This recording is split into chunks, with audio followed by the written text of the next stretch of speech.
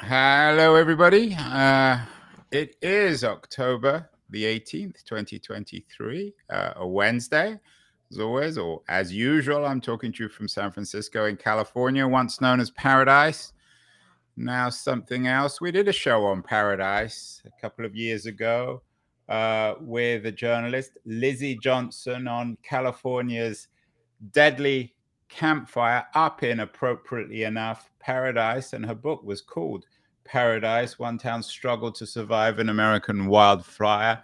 The town got burnt to the ground, and the New York Times headlined its review as Paradise Being Lost. For people listening, the book Paradise came in with a dramatic orange cover of a very dramatic orange fire. We're talking fire again today, and oddly enough, the picture on the front of this book is similarly orange, similarly dramatic, similarly full of smoke.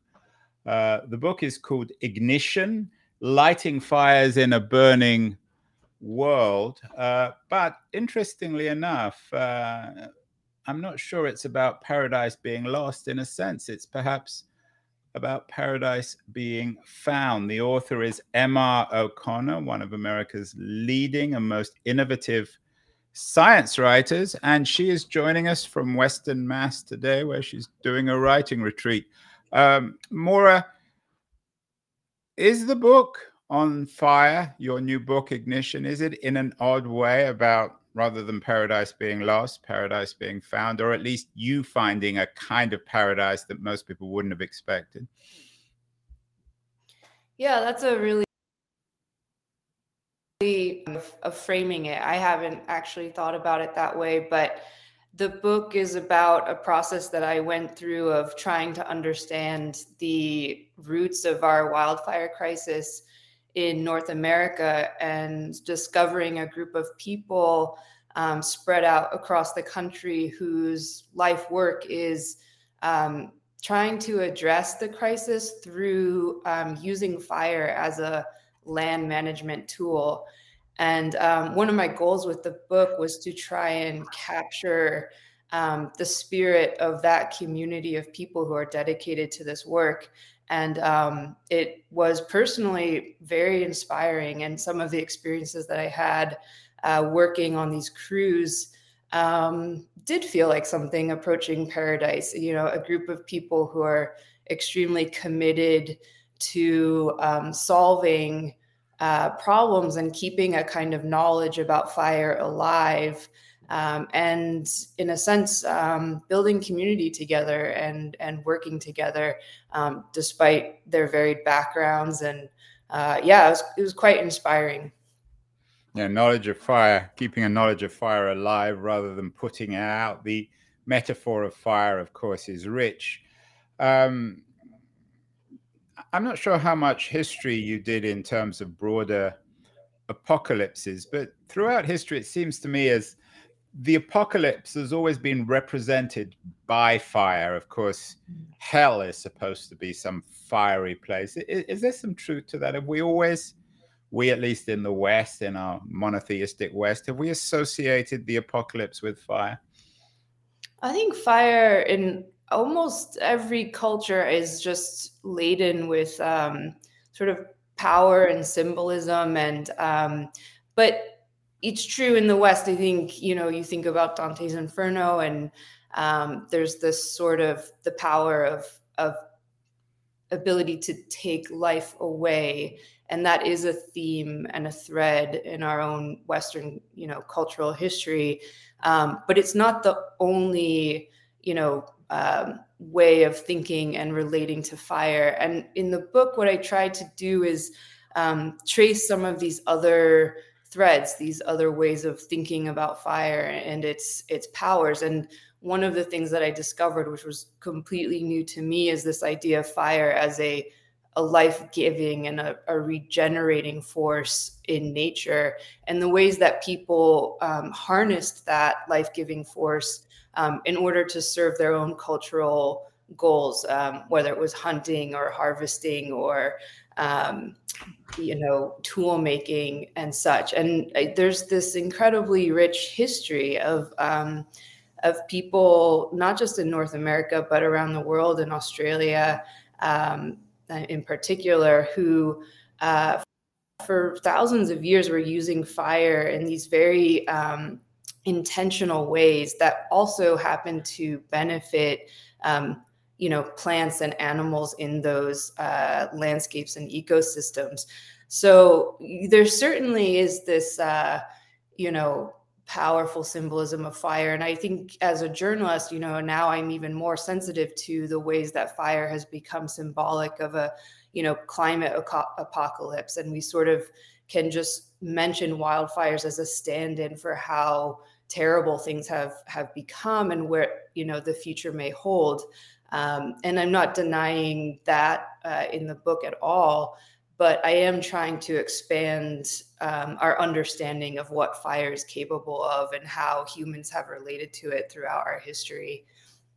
Is fire technology? Often it's represented as technology, but of course, it's also a force of nature. It's not as, on the one hand, it just happens.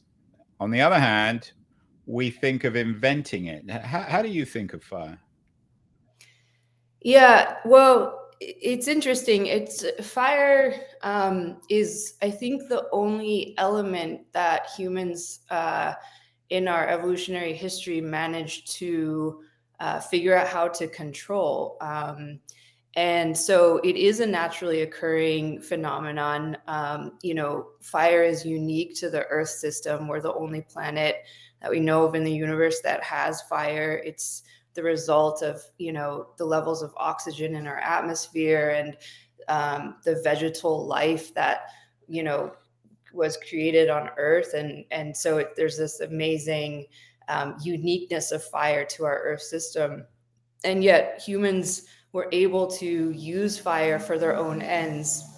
And so, that is quite unique. We weren't able to do the same thing with hurricanes, say, or rain, Right. even. Bottle these things up, essentially. Right. But I think there has been this shift, and one of an incredible person that I was able to interview for the book is the historian Stephen Pine, who has spent decades compiling a global history of fire, and he makes a really salient point. I think that there's been a transition over the last 100 plus years, you could say, with the Industrial Revolution, of increasingly taking fire out of the landscape and putting it into boxes, our combustion engines, and and putting it into boxes, and that is a technology.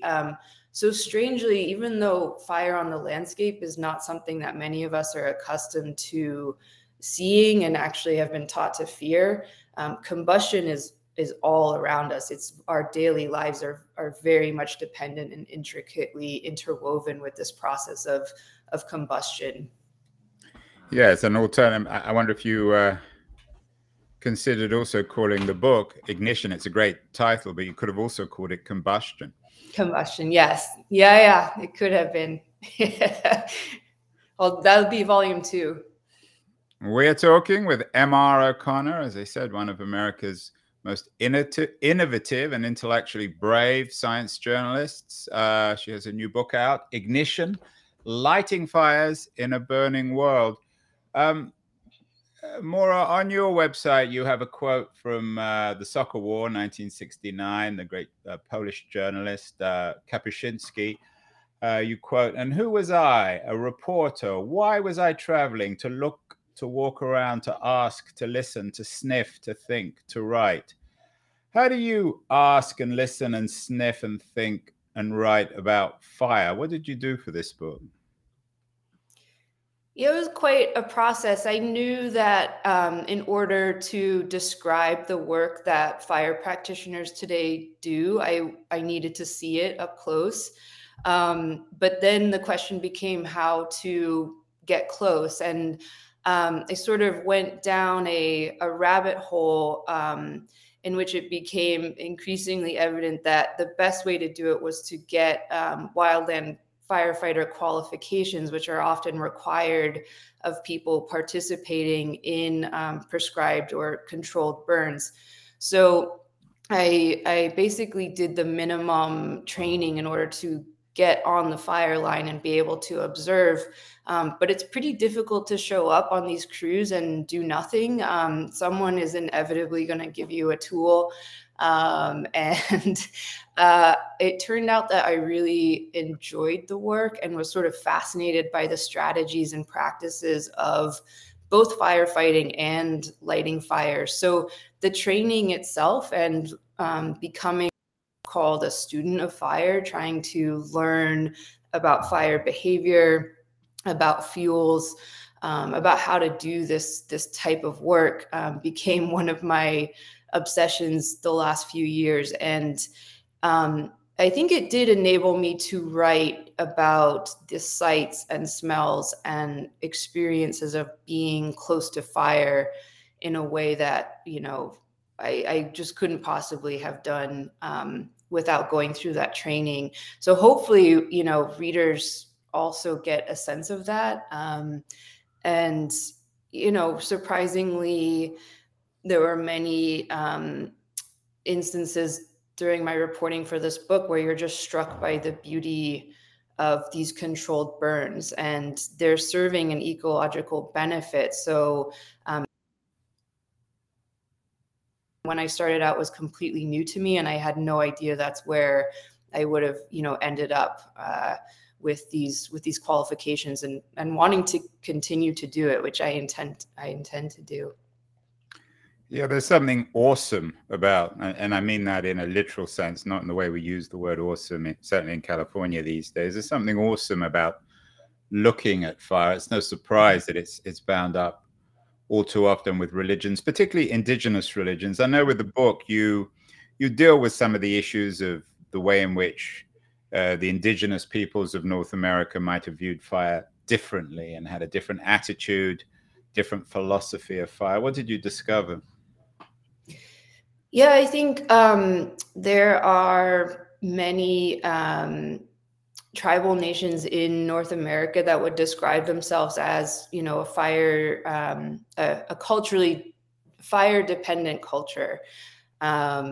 Many of their traditions and ways of living were dependent on using fire as a tool. And there's just a really fascinating history of the process by which fire became an enemy. It's very much tied into the creation and history of the conservation movement, as well as the Forest Service, and a sort of enlightened, quote unquote, perspective on our natural resources, which was to manage them as a sort of economic asset. And you know, for the last 100 years plus, our policy as a country has mainly been to suppress fires in order to protect both timber as a natural resource, as an asset, and communities, you know, adjacent to those places. But that had enormous ramifications, not only ecologically, but also culturally. So I tried as a reporter to go to a handful of places where people are really trying to bring these traditions back and to sort of force the issue. For a long time, people were fined, imprisoned, penalized, and castigated for, you know, these fire lighting traditions. And there's an effort to shift to point out that one of the reasons why we are dealing with such a massive wildfire crisis, especially out west, is that we have neglected some of these land management strategies. And as a result, our forests are extremely dense, overcrowded, drought-stricken, pest-ridden. And as it turns out, a lot of the fire science, you know, supports fire as this land management tool. So it's a powerful example of the ways that Indigenous knowledge can really illuminate and help us understand why we're in the situation that we are in, and also the way out.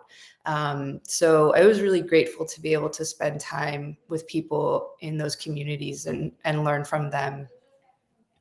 Is modern science beginning to recognize the modern science of fire and fire management, and addressing the challenges and opportunities of fire? Is it beginning to recognize, do you think, the value of that indigenous wisdom? Yeah, I think there's been a great amount of effort in the last 5 to 10 years to create relationships and bridges between the scientific fire science community and indigenous communities. And, I think also it's a one highlight in the way that the news media has been covering the topic is that they've actually been doing some excellent coverage of the indigenous effort to bring back fire traditions and knowledge. But the science community actually has a longer history than just, say, the last decade of studying fire as an ecological process and its benefits, as well as a land management tool. You can go back to the 1920s and find examples of foresters who were looking to Native American communities and seeing what they were doing and why, and arguing that this policy of suppression was misguided, that if you didn't have semi-frequent cooler fires burning that would remove fuel from the forest at certain intervals, you were going to create the conditions for massive blowups. And that debate in the 1920s sort of ended with the suppression folks really winning out. And then again in the 60s, there was another effort to kind of ignite this fire revolution in North America. And it wasn't unsuccessful, but I think that then the Reagan years during the 80s created conditions where suppression became a more dominant response to wildfires and such. And so there's been waves of interest in this topic and efforts to resurrect fire on the landscape. Not all of them were successful, but I think what's happening now is quite significant. There seems to be a lot more momentum, a lot more attention being paid to fire science. And part of that is because, we're seeing such massive wildfires each fire season, and the cost of that to communities like Paradise, the cost to wildland firefighters, the cost to indigenous tribal communities, the cost to New Yorkers who are being washed in, it crosses it. You don't have to even be near the fire to have the impact. Exactly. We are talking with M.R. O'Connor, author of Ignition. It's out this week. Lighting Fires in a Burning World. I want to thank our sponsor, Liberties, a quarterly journal of culture and politics. Excellent new publication. In fact, Maura O'Connor will get a free annual subscription as a guest on the show. I'm going to run a short ad for Liberties, and then we'll be back with Maura to talk more Ignition, fires, and how indeed, and at least in her view, fires can be a lot of fun. Beyond the news, the noise, there is nuance, insight. Liberties is not just a journal of ideas. It's a meteor of intelligent substance. It's the place to be for engaged citizens. Politics, opinion, substance. Liberties is a triumph for freedom of thought. A quarterly of urgency, of cultural exploration, of intellectual delight, of immaculate prose. It's invaluable. Subscribe now or find Liberties at your favorite bookseller. And you can subscribe to Liberties at libertiesjournal.com. We are speaking with Maura O'Connor, who is known as M.R. O'Connor. She has a new book out, Ignition, Lighting Fires in a Burning World. Maura, I mentioned earlier that just before the break that one of the things you discovered in the book is fires. This is a rather unholy observation. Fires can actually be a lot of fun. What's fun about fires? Yeah, I think what I'm mostly referring to there is the experience of working on a crew of people on what are known as usually like prescribed fires or controlled fires. And there's a term that's being used more and more today to try and expand our understanding and our notion of possibility around fire, good fire. So this idea that some fires are necessary ecological processes that benefit the health of fire adapted landscapes, and that people have played a role in igniting those fires. There's a history of that. And by doing that today, we're igniting good fires. And working on crews of people who are dedicated to that idea is a lot of fun. You get to work with trucks and drip torches, and it's really hard. It's dirty.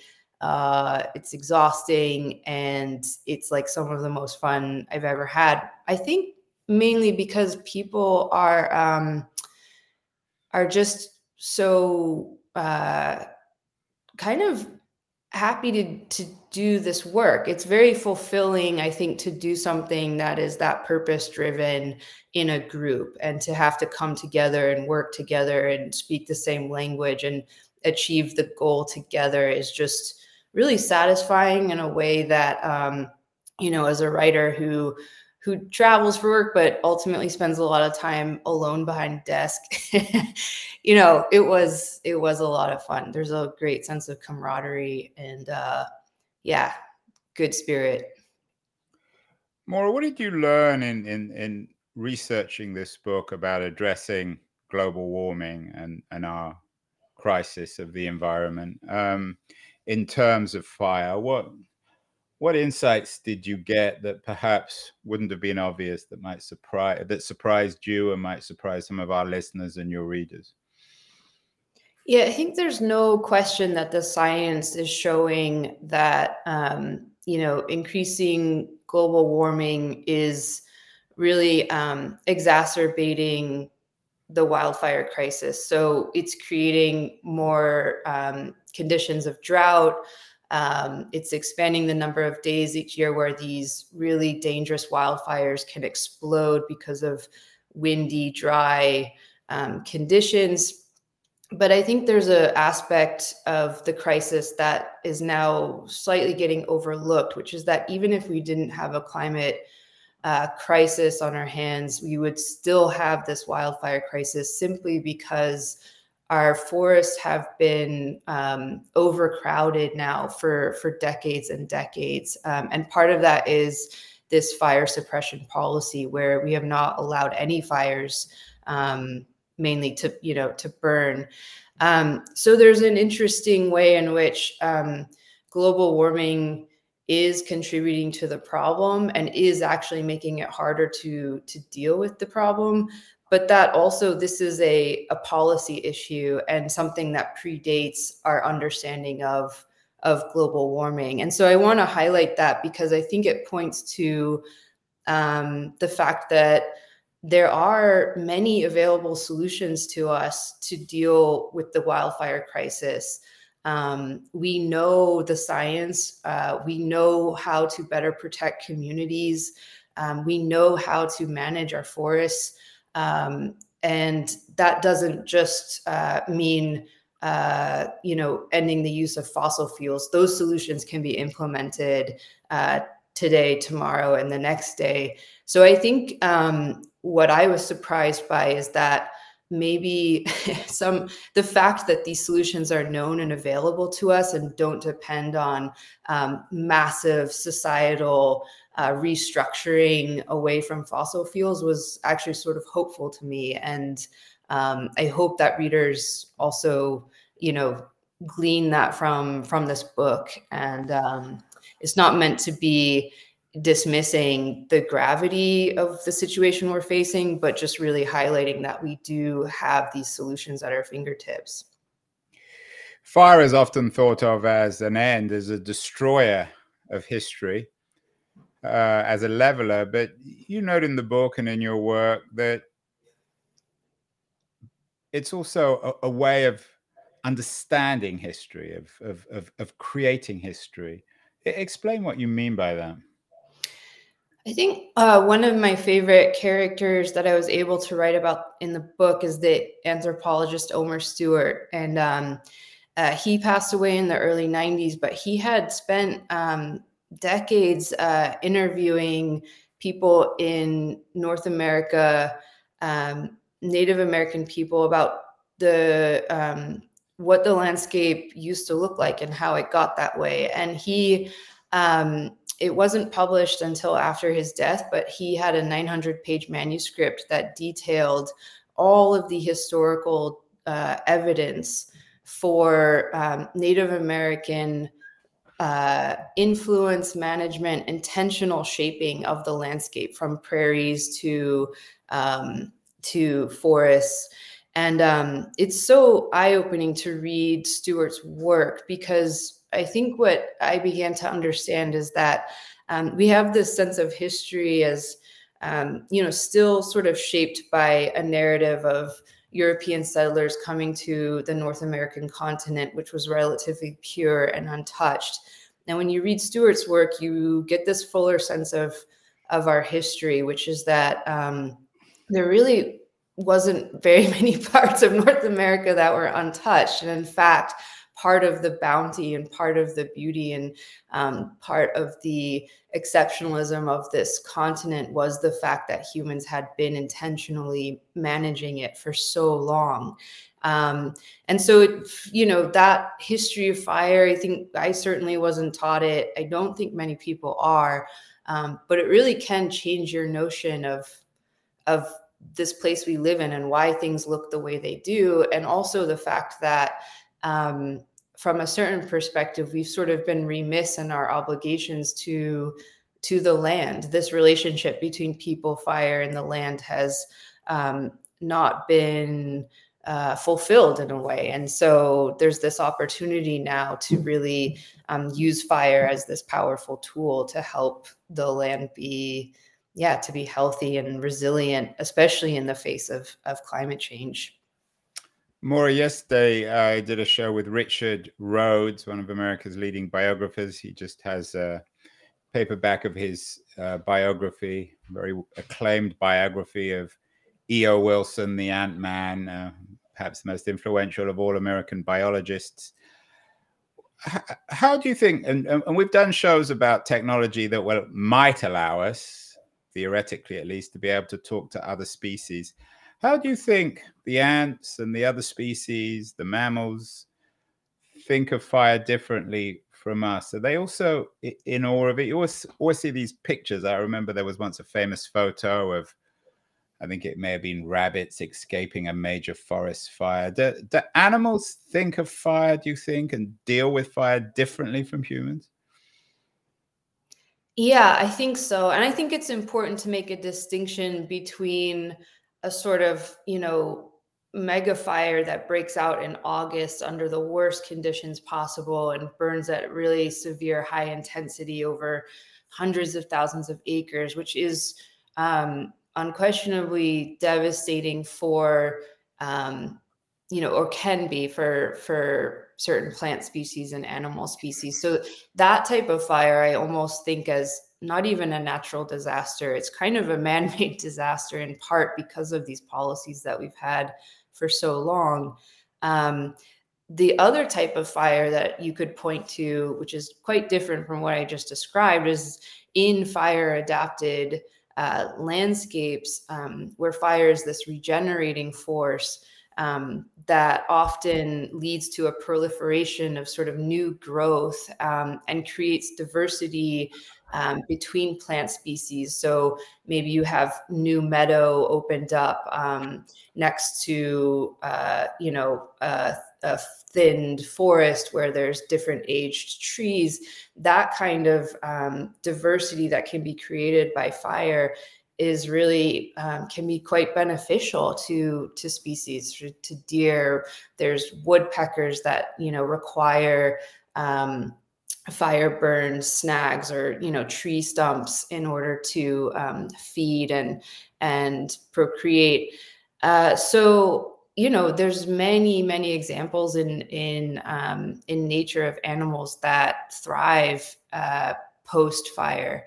And again, I think that that's just kind of news to most people. It was to me. I think one of the estimates is that in North America, 80% of the landscapes have some level of fire adaptation. So it doesn't mean that they necessarily all burn every few years. Some burn every 50 years. That burning serves a purpose, and that actually benefits many.